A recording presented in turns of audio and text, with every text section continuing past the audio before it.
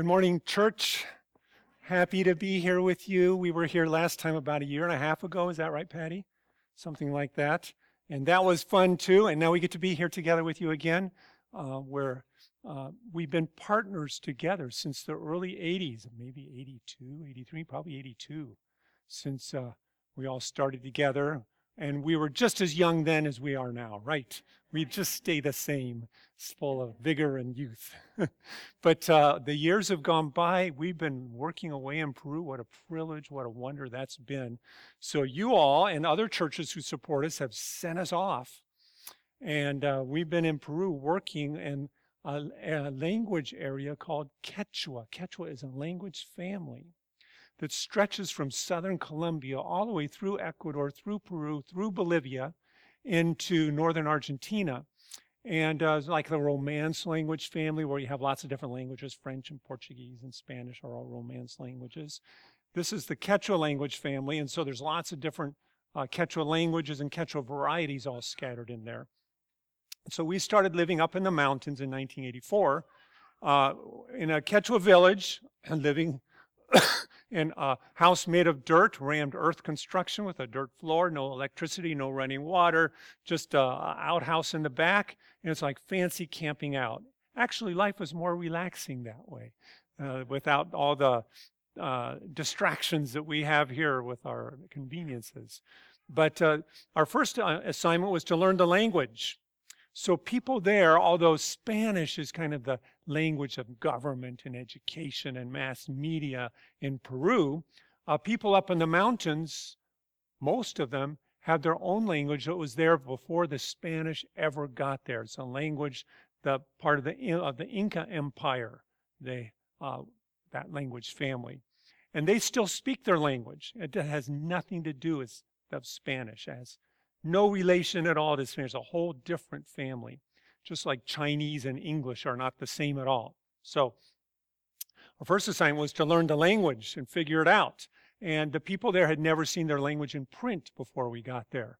So figuring out what letter do you use for these sounds that we don't normally have. Like languages have sometimes different sounds that we're not used to making. Or how do you write that? And then teaching people, helping people to read their own language. Well, also writing later on too. And then eventually to translate the scriptures. We finished the New Testament for 2 Quechua areas, 2 editions in 2003. Published the New Testament. And starting from then, we started working on the whole Bible with Old Testament and New Testament together. We started out, well, it's ended up with 6 different Quechua varieties. So we have 6 different Bibles. They are not published yet. They are en route. They're in process. They've left our hands. They're out in the editor's hands. 3 of them have left the editor's hands, and they ought to be shortly being sent off to the printers, so that someday we can come back with an actual Bible in our hands. So that's what we've been doing for the past many, many years. And we've been partners with you. You've been partners with us down there. And, when you're down in another country and you're kind of by yourself working, you're not by yourself because you're with all these other people you're making friends and family with down there in another language, but you have people praying for you in the States and rooting for you and supporting you so that you can even be there, because where are you going to get your money to buy your groceries and all the other things you need to do? So supporting with us for all that, and you have been part of that. So thanks, partners. We've been working together, whether you know it or not. Some of you maybe are newer here, and some of you know, oh yeah, the Beans, we've known them forever. But we've been partners together, working and proving to translate the scriptures into these different varieties and languages of Quechua, who've never heard God's word in their own language before, or now they have the New Testament, but they've never heard the Psalms, the Proverbs, Isaiah, Genesis, Exodus, any of the Old Testament, and in their own language. Do you have a question? Yeah. Pardon me? Oh, yeah. The question is, am I still able to speak the language? That's the language I work in every day in translation with these guys. So let me greet you in Quechua so you can hear what it sounds like. Alila kuram kuna karkei kanki, kaich no kuna kushish karkei ka, ram kuna wankei karkanan tuta, ikaich ram kuna kashraikiyach, washa perucho, tsai tsika waking mas Dios mayara koch kuna hunta kashkarkeiken. Pai kunaps, ram kuna no, taita Dios pita yachukurkeiken, y Dios te alabarkeiken. And I can go on and give the message this morning in Quechua, but that's what it sounds like for them. Now, when I'm in Peru and I talk like that, they go, amen, now I understand. Now it's going into my heart. I know what you're talking about. And sometimes just for fun, they'll say something in English, So I'll say, good morning, everybody. We're here. We're happy to be here. And I'll say something in English like that. And they go, ugh, I don't understand a thing you said. And so that's kind of fun. But yeah, that's what we work in Quechua every day, and translating and getting it done. So we finished the translation now, and now we're at the stage of getting things printed.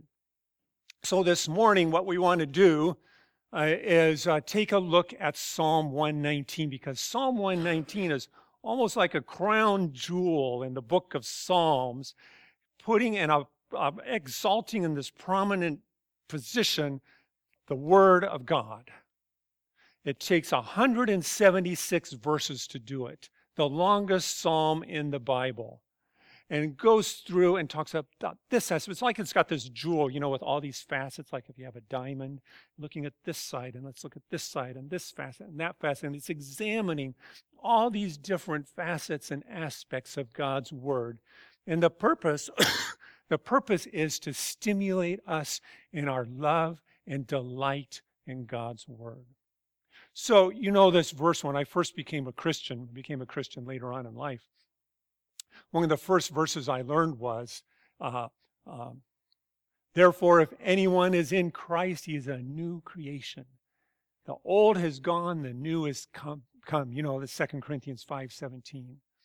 Well, this new creation theme runs from the beginning of the Bible clear through to the very last verses at the end, how God is at work in bringing out a people of his own and to bring in the new creation. And he talks about the new heavens and the new earth, and we're going towards that. And this verse about the old is gone, the new has come. If anyone is Christ, he's a new creation. That new creation of the new heavens and earth is starting right now in our hearts. We get to be part of it right now. So I'm looking at these little individual new creations sitting out here in their chairs with us this morning. God is working on that new creation, bringing it into reality right now in our lives. So he's given us his word. He's given us his word to be able to help solidify and bring to fruition that new creation in our lives. And Psalm 119 is, for one of its purposes, is to help us to love and enjoy and be thrilled with God, what he says to us in his word. So that's the goal this morning. I think of when the English, for many years, the Bible didn't exist in English. People spoke English, but if they wanted to know what the Bible said, they had to, all there was Latin. You can go to the Mass or something and hear Latin. And I don't even know how much they heard the Bible even there.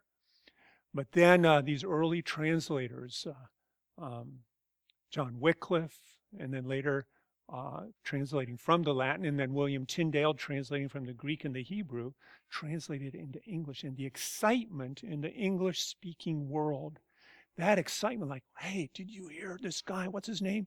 William Tyndale. Yeah, Bill Tyndale. He translated the Bible into English. I want a copy of that. All these people, thousands and thousands of people, bought copies so they can have the Bible in their own language. That excitement and looking forward to it, that's the kind of excitement among believers now in Peru, Quechua speakers, as they're looking forward to say, hey, we can get the Bible now too in our own language, so that we can recapture some of that excitement that those early believers, when they got their Bibles in English and they were able and delighted in the Word of God, that we can stimulate each other to delight in God's Word too. So it's not just that we have all these Bibles sitting on our house. Oh yeah, I have this translation and that translation and that translation. We have this wealth of translations. Think about people in the world that still don't have a single word yet, and the excitement of getting God's word for the first time in their own language.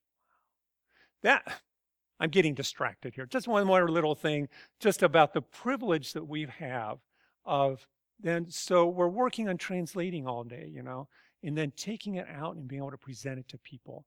And I know anything I read or anything I say or anything I teach on in Quechua, just like you heard a few minutes ago, it's the first time they've heard these verses or these Bible passages in their own language ever. And just be able to pass on that excitement. Hey, this is a really cool verse. This is a really cool passage. And be able to see the people's faces light up and smiles and say, yes. They say amen when I give messages there. They all go, sometimes I'll read a verse and they all go, amen. I go, whoa, that was a good verse. That was a great one. So, all right, we need to move on into the message now. Psalm 119. I'm going to turn on my thing. Yeah. The riches of God's word. We're going to,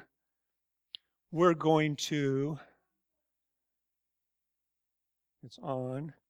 Here we go. We're going to look at a few things. Okay. We're going to look at, first of all, the first 8 verses. The first 8 verses starts by framing the psalm at the beginning. It's like an invitation, like a big billboard up on the side of the road, talking about walking in the way of the word. Then next we're going to, after just looking at those first 8 verses, we're going to back up and look at the psalm as a whole and how it's built, and then why Psalm 119 is built the way it is. Then we're just going to pick out a few things that Psalm 119 says about God's word. We can't read all 176 verses this morning, too many. Well, I could read them all, then time would be up and I never be able to say anything about it. So we're just going to pick out this and that, a few things that it says about God's word. And then we'll look at Jesus and Psalm 119. That's our plan. Ready to jump in. So first, the beginning of the first 8 verses, walking in the way of the word. Now you can take the first 8 verses and they divide neatly into 2 chunks, verse 1 through 4, and then verses 5 through 8. The first 4 verses mention the way of blessing. What is the way of blessing? And it starts off the first word, blessed are. Who's blessed? What's this blessing amount to and who's it for? It says, blessed are those whose way is blameless, who walk in the way of the Lord. Blessed are those who keep his testimonies, who seek him with their whole heart, who also do no wrong, but walk in his ways. You have commanded your precepts to be kept diligently.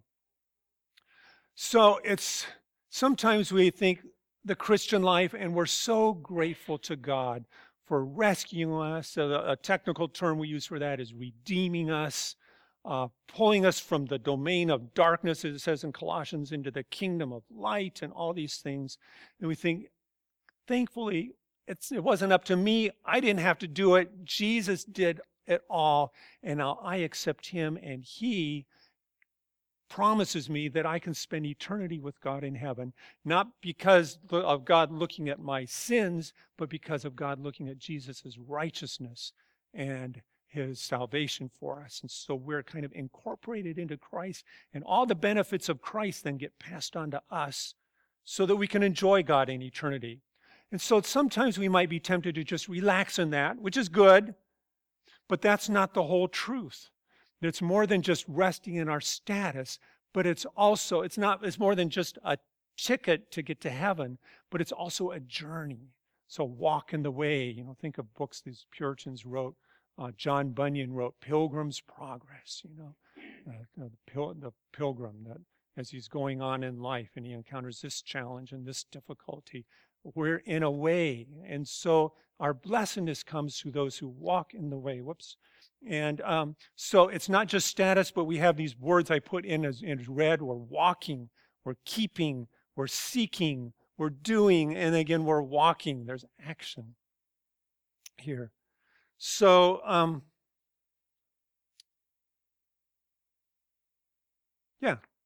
So it's a direction in life. And then we're ready for the longing of the heart. Now the next the next four verses, how is this to happen? Okay, I agree. I see that billboard by the road and say the way of blessing this way, and that's really good. But how do I do it? What has to change? I've got my flesh, I've got my old habits, and sometimes I'm just feeling cold. I'm not feeling anything, and I know I have to get to work, and I have to do this and prepare to get the groceries and make the meals, or all the things you have to do. How can I jump onto this journey?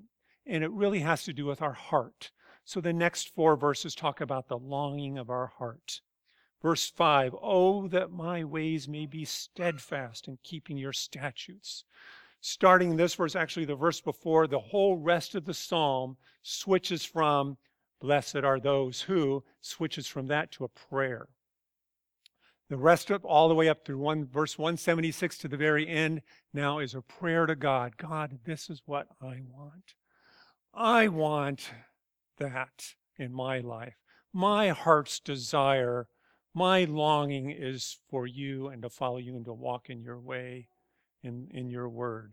Oh, that I might be steadfast, not just once or twice, here and there, but I can be continual and steadfast in keeping your statutes. Then I won't be seen as a fraud. Here it says, put to shame, having my eyes fixed on all your commandments.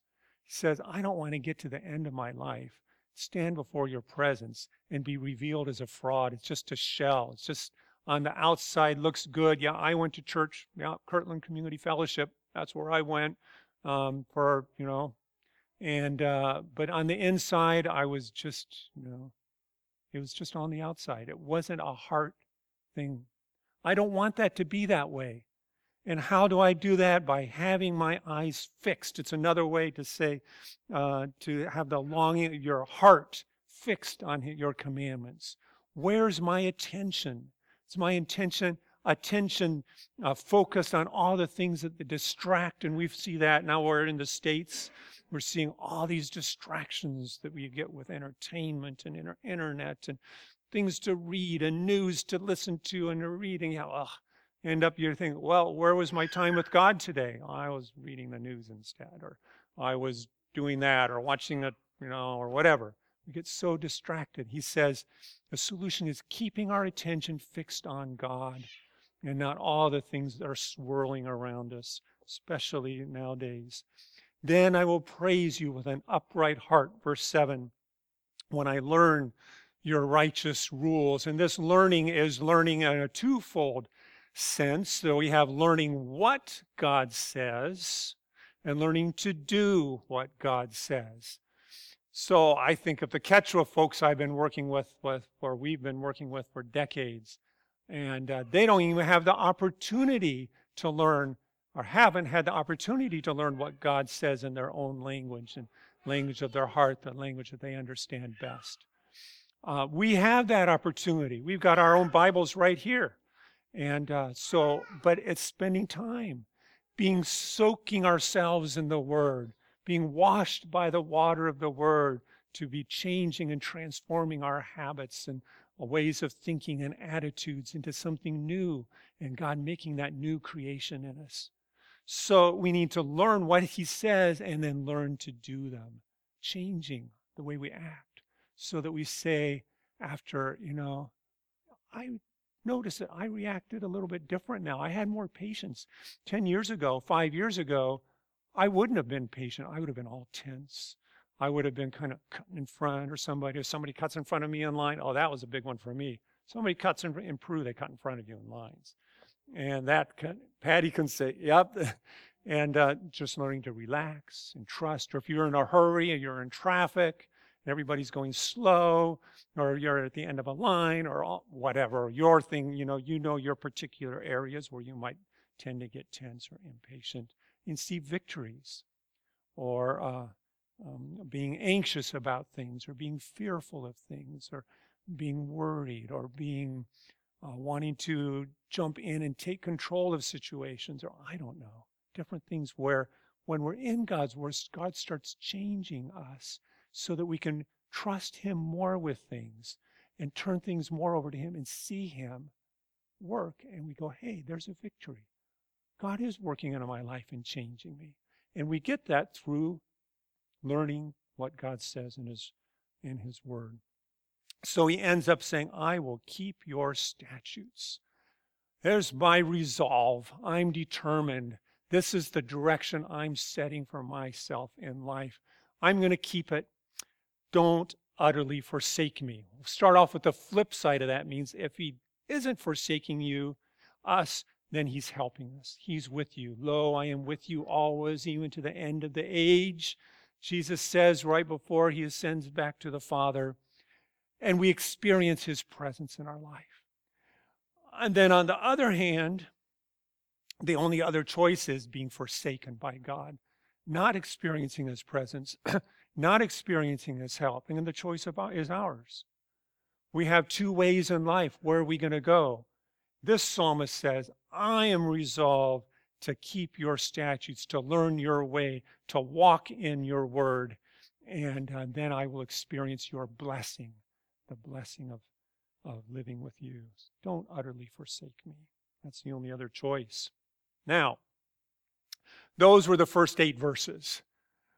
Those are just serving as introductions, kind of opening up the book, get a little look what this psalm is talking about. It's talking about the word.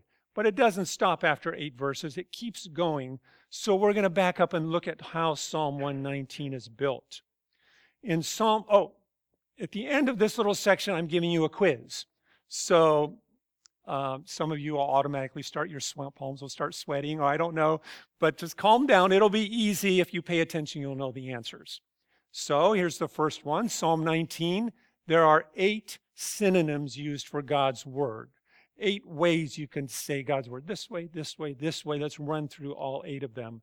The first one is the law. In Hebrew, it's the Torah, or in English, we say Torah. 25 times that word is used in Psalm 119. It's more than just law like the laws of Leviticus or the laws in Exodus. It's really a general term referring to God's instruction in the scriptures. The next synonym is the word. Davar in Hebrew used 24 times in Psalm 119. The next word is his testimonies, his edot, used 23 times in Psalm 119. Another synonym used his rules, his mishpatim, used 23 times. Rules is okay as a translation. The English Standard Version uses the word rules to translate mishpatim. I like better the word judgments. It's really a word that says God as judge over the world. He says, this is right, this is wrong. This is the way life works, and this is the way life doesn't work. This is the way I rule the world. I rule it in grace, I rule it in judgment. Here it's translated as rules. The 5th synonym used in Psalm 119 for God's word is commandments, is mitzvot, used not just for the 10 commandments here, but as a synonym for all of God's word. And next, his statutes, used 21 times. His precepts, used also 21 times. And then finally, his promise, sometimes translated word, used 19 times. So these 8 synonyms for God's word are used throughout the psalm various times. Now, Psalm 119, besides these 8 synonyms, is divided into 22 chunks of 8 verses, call them stanzas, 22 stanzas. Now, what's interesting about the number 22 is that there are also 22 letters in the Hebrew alphabet. A, B, C. What do we have? 26 letters. In Hebrew, they have 22 letters. So there's one stanza for each letter of the alphabet. Now, in each stanza, there are 8 lines, just like you have 8 synonyms for God's word. And then each line in each stanza begins with the same letter of the alphabet. Now, you don't see that in your English Bibles. You can't translate it so every line in the first stanza starts with A, and then every line in the second stanza starts with B. That's too hard. And I imagine it was really hard to do in Hebrew too, but they did it in the scriptures here. Each line in the first stanza begins with the first letter in the Hebrew alphabet, which is Aleph. Each line in the second stanza of 8 verses begins with the second letter in the Hebrew alphabet, which is Bet. Each line in the third stanza begins with the third letter in the alphabet, which is Gimel. And I don't have to keep going, you get the idea. There are other psalms written like this too, where each line in a stanza begins with the same letter in alphabetic order, and these are called acrostic. Okay, here's a technical word that will be on the quiz. These kinds of psalms are called acrostic psalms. There are other ones in the Bible. Psalm 25 is an acrostic psalm. Psalm 34, 37, other ones. Lamentations 4 is a huge, beautiful, big acrostic psalms in there. And Proverbs 31, or at the end where it talks about the godly woman, each line in there starts with another letter in alphabetical order in Hebrew, the godly woman. So in Hebrew, Aleph looks like that kind of cross-exy kind of letter there. So I put the Hebrew here, I put it in the next slide. Each line will read from right to left. In English, we read from left to right, right? But not in Hebrew. And here we'll be able to see that each stanza begins with Aleph. There we go. Ashrei hamimi derech holkim betorat Yahweh. Starts off there, that first word, Ashrei. See how they all starts with that cross little Aleph thing. Really cool. Each line starting with the same letter. Then if we moved on to the second stanza of 8 verses, they would all start with what for us would be a B, and so on through there, so that you can see how it works. Yeah, you don't get that in translation. So, ready for the quiz, right? All right. So, first one. How many synonyms are used for God's word in Psalm 119? 8. Yeah, just call them out. How many stanzas in Psalm 119? 22 for the letters of the alphabet. How many lines in each stanza? 8, right? For the 8 synonyms. That doesn't mean that each synonym appears in each stanza, although in a lot of them, all 8 are in there. How does each line begin in each stanza? With the same letter. Wow, that's really neat. And what is the name we use for a psalm where each line or group of lines begins with the same letter like that? Acrostic. Very good. You all get A's. Now, why? Why is Psalm built that way? That took a lot of care. They couldn't do it on the computer and search words and things like that. They were writing on papyrus or animal skins or something like that. And oh no, I wrote the wrong word, cross it out and cross out and do it again. It took a lot of work and care. It might have taken years to compose this psalm. Why go into all this care? What are you trying to communicate by making this psalm an acrostic psalm like that? So the first one could be that the psalm is designed to teach. It reflects the work of a classroom teacher. It wants to instruct the young in the ABCs of obeying God's word. A, 8 verses. Okay, kids, we're going to learn B today. And the kids all memorize the B, the second stanzas. Living a life in accord with God's word. The psalm also affirms that obeying God's word will cover every facet of human existence. Everything from A to Z in your life, you can find something that would apply, maybe not directly, but will help us to trust God and live in the light of God's word. We'll find that in God's word. And then the structure of the psalm reflects what a life will look like when it delights in God's word. It will be ordered. It will be reliable. It will be complete. Those kind of things are kind of hidden in the background there in the structure of the psalm. You say, yeah, that's what a life is like, living according to God's word. All right, so now We can't read all the verses, so I'm just picked out a few things that Psalm 119 says about God's word for us to look at. And I could have picked other things. I just picked these. And I probably picked too many, but you go, ooh, here's a good one.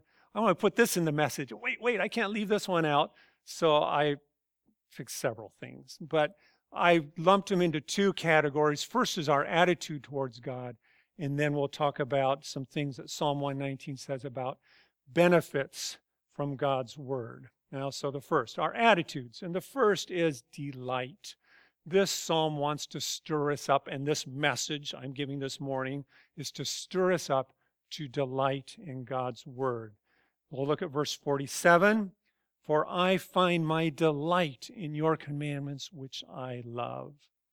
Or in verse 111, it says, your testimonies are my heritage forever, for they are the joy of my heart.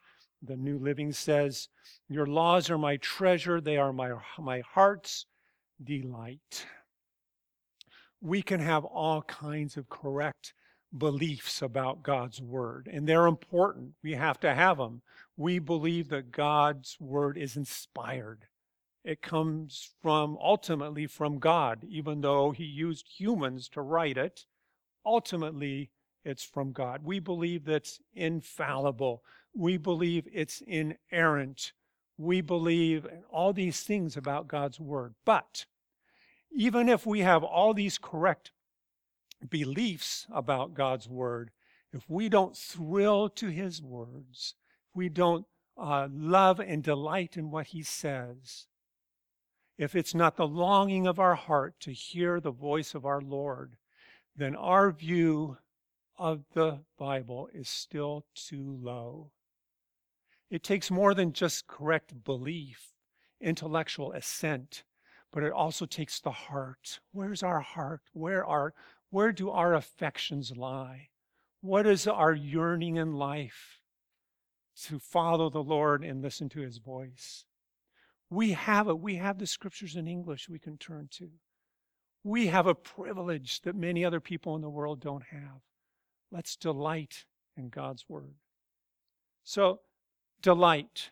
The second one is that it's better than gold. What my message is flying through the air. Better than gold.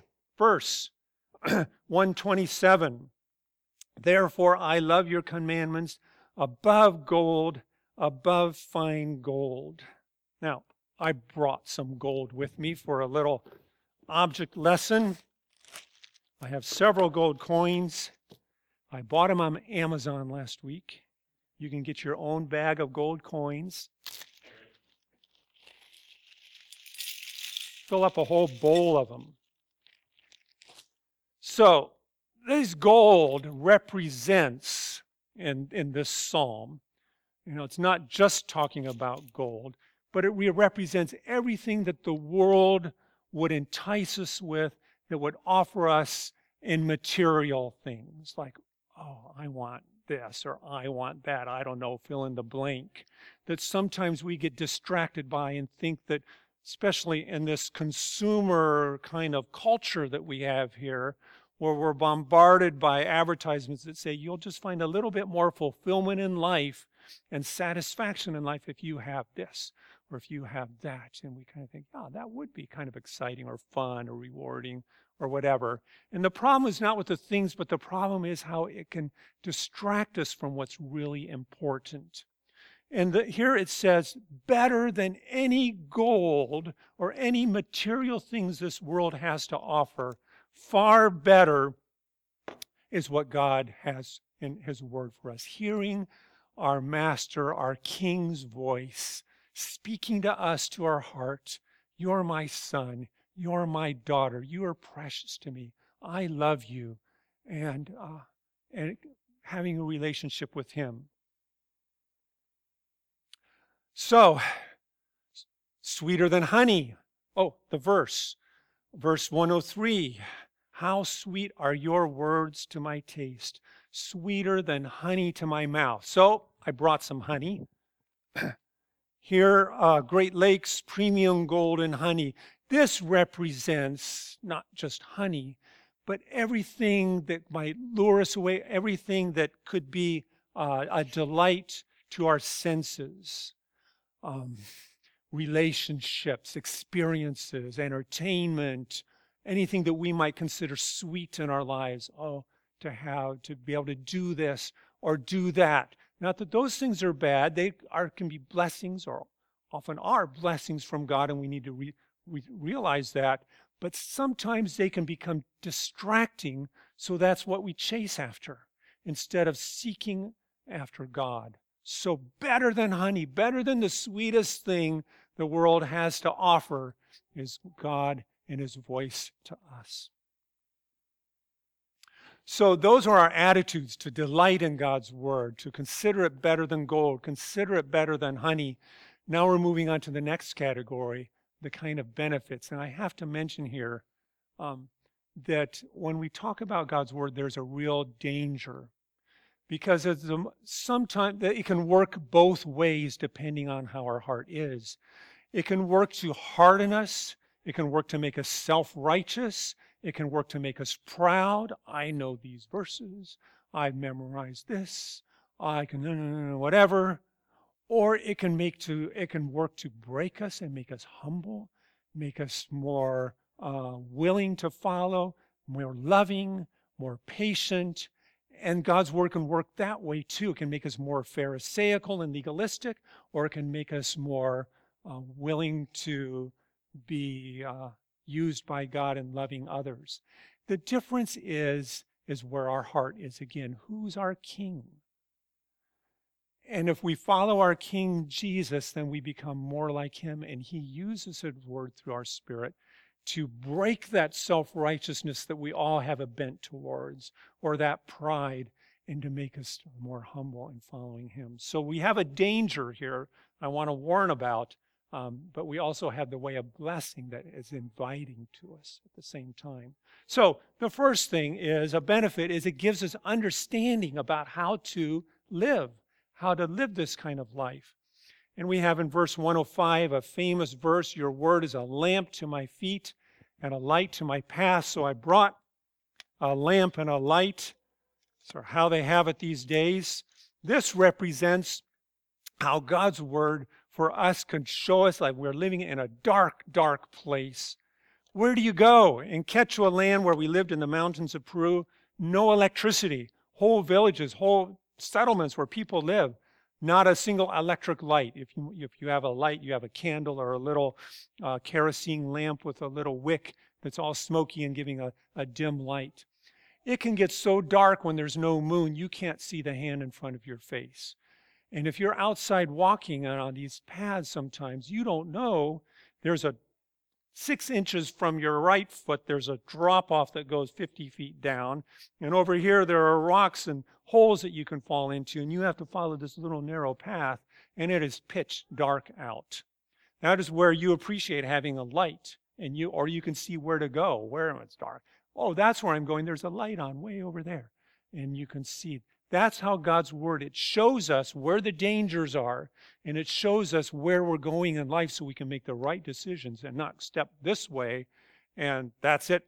I've got a broken back now, but we can stay on the path. Your word is a lamp to my feet and a light to my path, to make the right decisions, not just for the distant future, but for every day, day-to-day decisions. Do we make them in the light of God's word, what He says?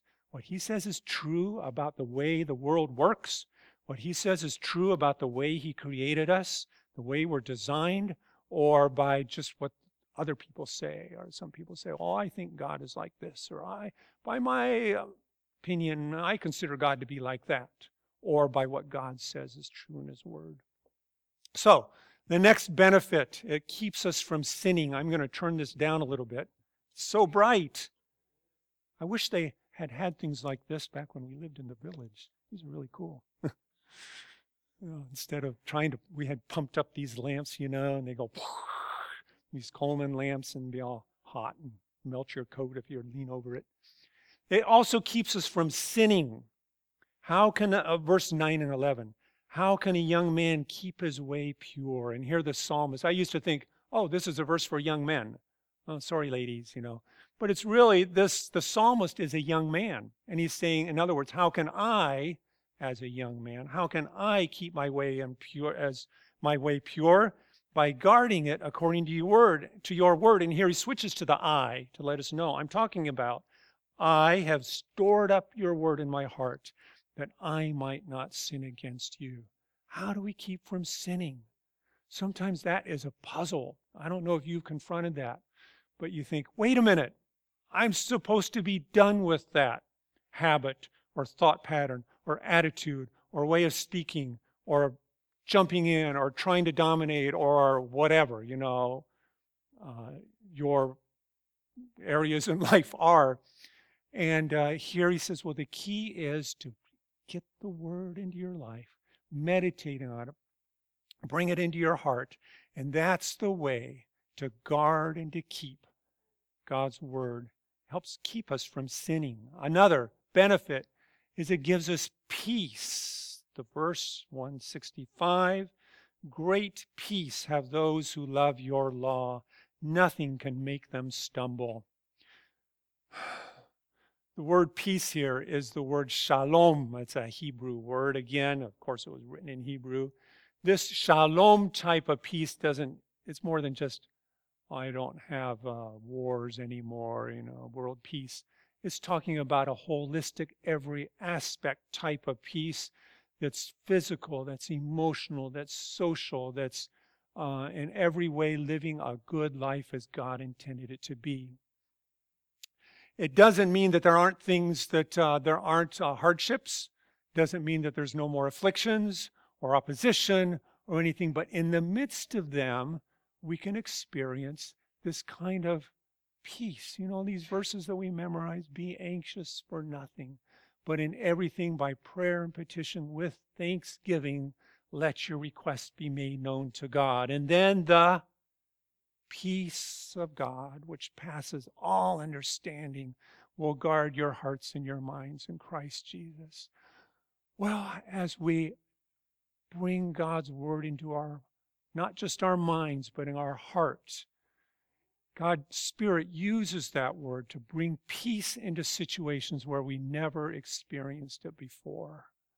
Whether they're big challenges like some medical diagnosis, all of a sudden you hear, I've got cancer, or I've got, kidney problems, or if it's a family crisis, or if it's a relational thing, or if it's a small thing like, I'm late and I have to wait to the end of this line and somebody just cut in or whatever. We can experience peace in situations that before we never would have experienced peace in. Another benefit from God's word. Also gives us comfort. Verse 50. This is my comfort in my affliction, that your promise gives me life. This life. New Living says, your promise revives me. That's how they translated the life part. It comforts me in all my troubles. Again, not that we don't have troubles while in this earth. We have troubles. But we also have comfort as well as peace. I think of the beginning of 2 Corinthians, if you want to read more about comfort. Paul talks about being oppressed on every side and all these things that happen, but we experience the comfort of God through all of it. Number 5, another benefit, it gives freedom. Verse 45 says, and I shall walk in a wide place. Got it? Okay, thank you. Wide place, for I have sought your precepts. Now, this version says wide place, which is a literal translation of the Hebrew. The New Living says, translated it more idiomatically, I will walk in freedom. The wide place is freedom. Freedom from fear. Freedom from always, fill in the blank again. Where do we feel chained to sometimes? Always having to be right. Freedom from anxiety. Freedom from complaining. Free to joyfully live the life that God has for us as being a new creation. Free to do that. We better move on. And lastly, It's not lastly. There's lots of things in here. The last one I picked for this message this morning, I put in, it gives hope. Verse 43, and take not the word of truth utterly out of my mouth, for my hope is in your rules. New Living, instead of talking about mouths and things taking out of mouths, it's translating more idiomatically for English speakers. Do not snatch your word of truth from me. Keep it. I want to keep hold of it. Keep it integral to my life. So that's where my orientation as life is. What you say is true. For your regulations are my only hope. I don't really ultimately have any hope in anything else that the world offers. Not even in my family. Not even in my possessions or any security I think I might have. Ultimately, the only hope from the day I was born to the day I die, naked I came into this world and naked shall I leave. How's it go in the book of Job? Is really only in you, and that's hope for today, hope for tomorrow, hope for hard times, hope for easy times, hope for in death, hope for after death, hope for judgment, and hope for spending eternity with God as part of his new creation. So it gives hope, and that is the bridge to take us into the last section of this message.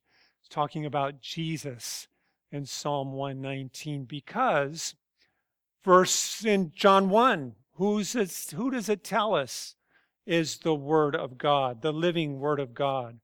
In the beginning was the Word, and the Word was with God, and the Word was God, and the Word became flesh and dwelt among us. Ultimately, the Old Testament, Psalm 119, when it's talking about God and his Word, it's pointing us forward. The Messiah is coming. The living Word of God will come in flesh and dwell among us. Pointing to Jesus. In the New Testament, he says, it's holding up Jesus. Here's Jesus. And now we're looking back, and we're looking inside, and we're looking forward to Jesus as in a relationship with him. So ultimately, the Word of God we see in the face of Jesus and in life with him. Revelation 22, clear to the end of the Bible, Jesus says, I am the Alpha and the Omega. You know, we said Psalm 19 was started with Aleph and it ended with the last letter, which is Tav, in the Hebrew alphabet. In the Greek alphabet, New Testament's written in Greek, it's the Alpha and the Omega. I am the A and the Z. You know Psalm 119 with the A, B, C, D? It's saying here, well, that's ultimately pointing to Jesus. Jesus is the A through the Z, the first and the last, the beginning and the end. So we find everything we need in him. So we don't worship the Bible. The Bible's a book. The Bible is a record of what God tells us, his promises, his comfort, his word for us. We worship the Lord of the Bible, Christ, the living word. So this morning we've started off looking at the first 8 verses, our invitation to the psalm. And that was divided into 2 chunks of 4 verses each. We had talking about the way of blessing. The way of blessing is by walking, doing, seeking. I don't remember all the words in there now. And the way of the word, the way of the Lord.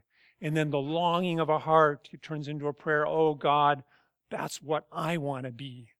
That guy there who's blessed, that's the kind of person I want to be. Until we have that longing and that delight, we're not there yet. How Psalm 119 is built, an acrostic psalm. Why is it built that way? A didactic, A to Z, everything in life, ordered, reliable. We talked about a few things that Psalm 119 says about God's word, our attitude, delight, better than gold, sweeter than honey. We talked about benefits, how it's a light, gives us understanding in a dark world that's confused, keeps us from sin, gives us peace, gives us comfort, gives us freedom. And lastly, for this morning, it gives us hope, which Ultimately, our hope is in Jesus, the living Word, and we follow him as our King. So we've had this privilege. I was talking earlier, what a cool job to translate the Bible all day long. You're working in God's Word and seeing what it says, learning these things about how it's all beautifully put together and trying to translate that into another language. Let's see, how do you say that in this language? And how do you get different insights working in another language? So I brought a copy of the Bible in Quechua, one of the versions of Quechua that we did, so you can see it. Here it is. Now there's another one like this. The editor in Peru printed out a copy too. Besides that one, this is the only copy in the whole world of this version. This is the Quechua, Margos Yarohuilca Lauricocha. So when I spoke to you in Quechua, it seems like a long time ago now, half hour, 45 minutes ago, whenever I started this message, it was in this variety of Quechua. So this is on typing paper, and it's printed out. The formatting is just like how it'll be when it comes out. We're trusting God that next time we come, we will have an actual Bible instead of like this. This isn't very practical to people to print out all this, and it's expensive to print it out this way. We'll have real Bibles like this. But this is it. There's no other copy. There's no for Quechua speakers. They're waiting. I get these messages through. Some of them have Facebook, and cell phones, and a few of the larger villages have electricity. They can sell them, and they get some coverage and charge up their cell phones. And sometimes they're messaging me, Mark, when's the Bible going to come out? And I go, I still don't know yet. It's in the process. So, yeah. So we've been working in these two states here, in Huánuco and Ancash, for the last many, many years. And that we've been translating for about 1 million speakers. And this has 5 areas. We ended up splitting that green area where the black line is on the right side of the black line. They're getting their own edition because there are just too many changes, vocabulary and linguistic changes. It's too far away. And there's that big black river separates. It's a huge 3,000 foot gorge that separates it.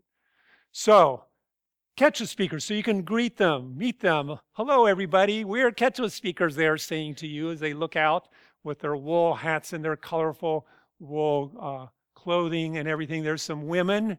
Those women probably don't know any Spanish at all. 0, or maybe a word like, I don't know, buenos dias or something like that. But their whole lives would be Quechua. These women here, notice how this is now a different area of Quechua-speaking world. They would speak a little bit different. They would need their own edition, their own translation, and how their hats are different and so on. And here's another area. These guys, they speak even more different. They speak really different. Different words, different vocabulary and everything. How they have all these little sequins in their hats and bigger, and they like to wear them kind of tilted over to one side. That's the cool way to wear your hat over there.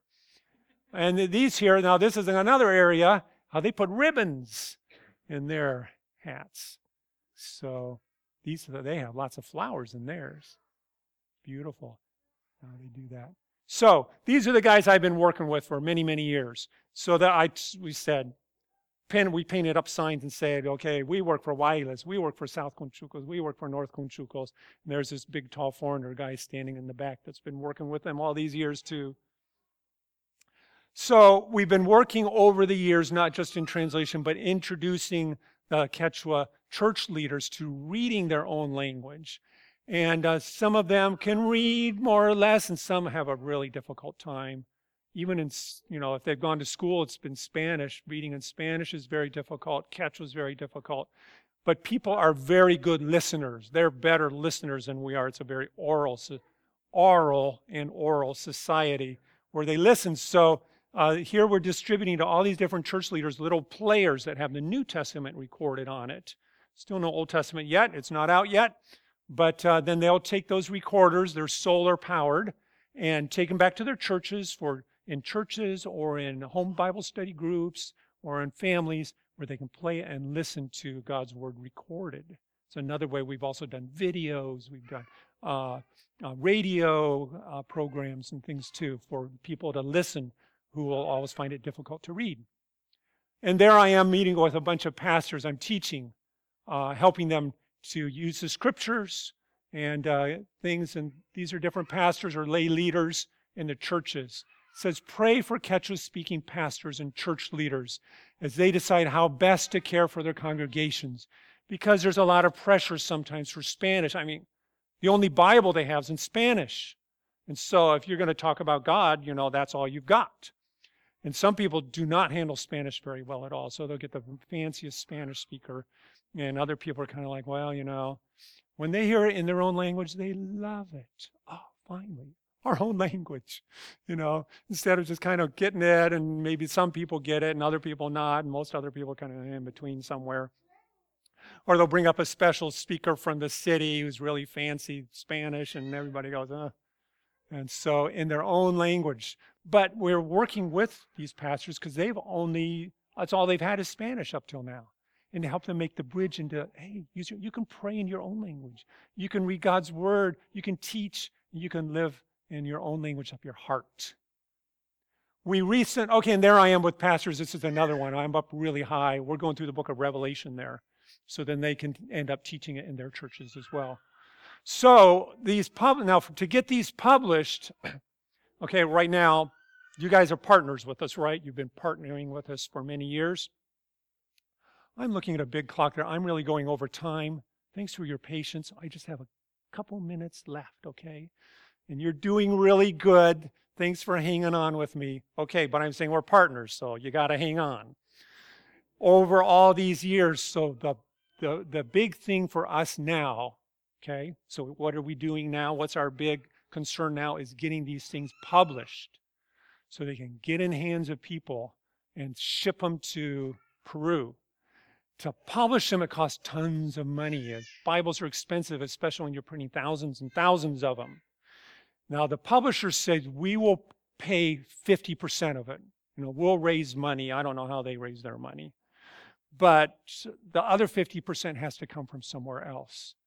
So we've been advertising, and we're trusting God, and we're praying, and we're relaxing and resting, giving all this to God to say, there's another 50% here. We put in years and years of work, and now to get this thing published, we're trusting you for that. So we have to come up with another 50%. Now, the other 50%, that's wrong, right? So other publishers need to see, all right, for the first 3 Bibles, 110,500. Well, God's already brought that in just a couple months through a lot of people, not just a couple rich people. Lots of people have been contributing here and there. That has been so encouraging as the word has gotten out and saying, I'll contribute. That's not like I'm saying, okay, you guys all contribute. I'm just talking about how encouraging that is to see how God's been working, okay? Because we're partners together, so we can join together in trusting God for this. But God has been using a lot of ordinary people to do it. And we still have less than half now to go. That 110, maybe what do we have, like 90 or 85, 65. Patty's the lady with the numbers. She knows all these. So 3 have finished. They're on their way to be funding, to be published.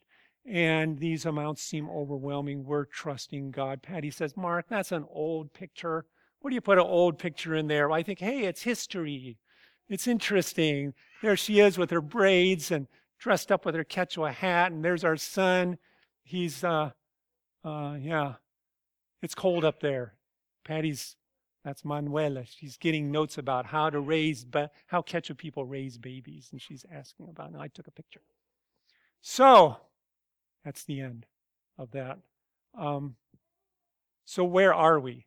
You can turn that up. We don't have to watch that. So where are we?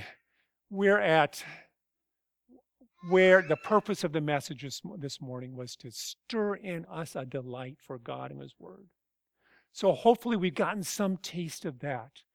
Looking at Psalm 119, these facets of a jewel, to help us to delight and long for and thrill in what God has to say to us, speaking to our heart. Maybe before it wasn't like that. Before we became Christians, it's just this kind of a boring book. But now we have a relationship with the author himself, and he speaks his word, he speaks to our hearts, and we say, amen.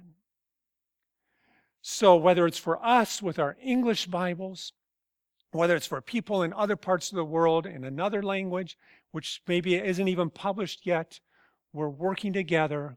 God sends us throughout the world, through our prayers, through some of us going, through some of us sending, but we're following the Lord wherever he takes us to get God's word to people everywhere. And that's what we're doing. And that's the message. May God bless each of you as you continue week after week, day after day, year after year, living life for the Lord. In the States, we've been living life for the Lord. In Peru, and whatever it is that occupies our days, we look to him and following him, walking in the way of his word. Amen. Thanks for listening today. Subscribe to the podcast now, and for more info, including sermon outlines, visit our website at www.kurtlandchristian.org.